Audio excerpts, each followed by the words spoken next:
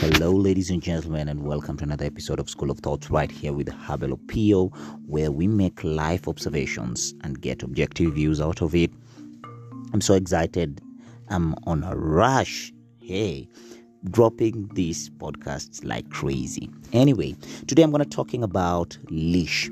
And why leash? It's because every time you think of a leash, it's either a pet, mostly a dog, on a leash. Basically, that's it. That's the reference I have for this particular podcast. And I was thinking about leash because of a certain view. I'm redoing the Transformers movies and I'm on 3.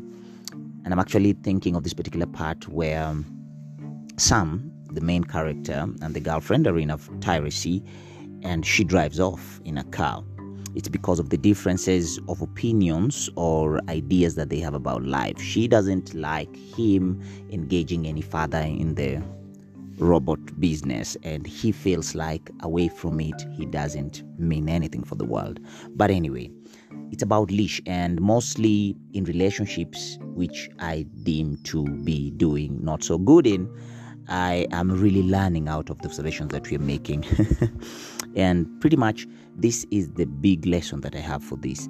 By leash, I mean when we are always in tirades or issues, or even any type of relationship, mother, father, son, daughter, brother, name it, grandpa, friends, which is usually mostly one of my biggest muse of all this podcast, I've come to realize that we think that we have leashes on people and we want to own them and think that we can yank the chain or the leash anytime we want and they are pulled back to us at the moment that we need them or we want them to.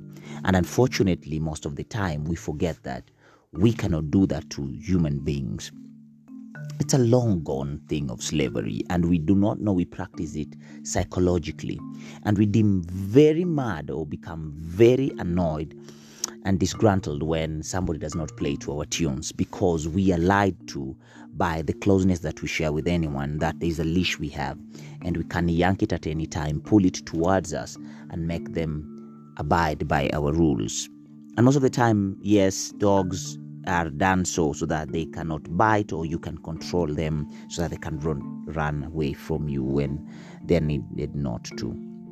So leash in this particular part is anytime we feel like we own people, we feel like we call shots in their life, we feel like it is the best thing we can do. But all in all, the leash is just a selfish agenda and an idea that we have built over time because maybe we poured into somebody's life for a very long time and we think we can hold them. We think that we can own them. And the moment that we break from any leash from any other person, that is the moment that we also help ourselves from disappointment and the pain that is caused by the imagination that we can own anyone. Having thought about it, or if you really think about it, is when you realize that if you're in any type of a relationship, be it in a workspace or relationship that is a dating man, woman, name it, what happens is if you understand that you cannot leash any person in whatever way, simply because maybe you feed them, dress them, clothe them, and sometimes you pour into their lives in any other way, financially or emotionally, if comes a time that man or woman must leave, you will come to realize that they will eventually leave.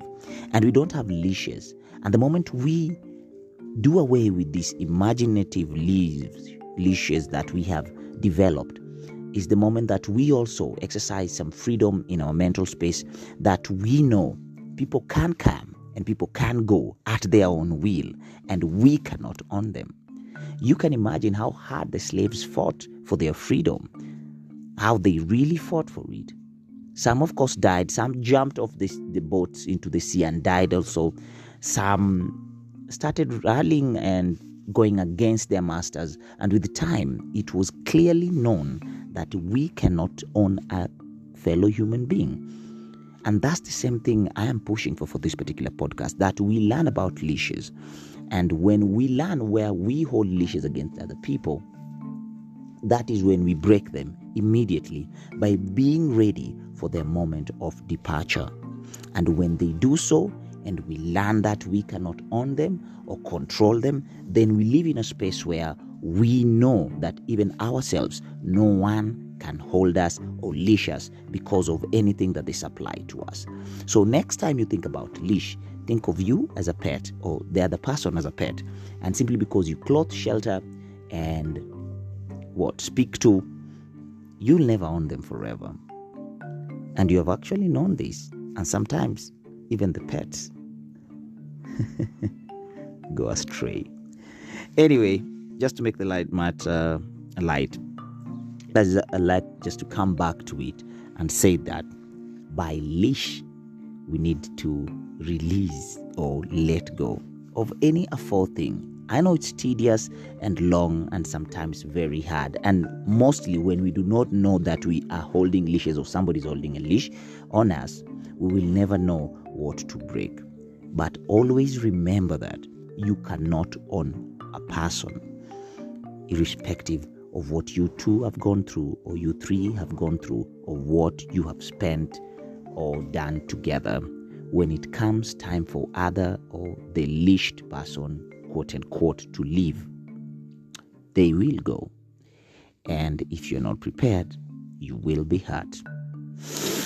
Love openly and love to the moment or the point that you can let go to. God bless you. Godspeed. Cheers. This is Abel signing out. School of Thoughts. Bye-bye.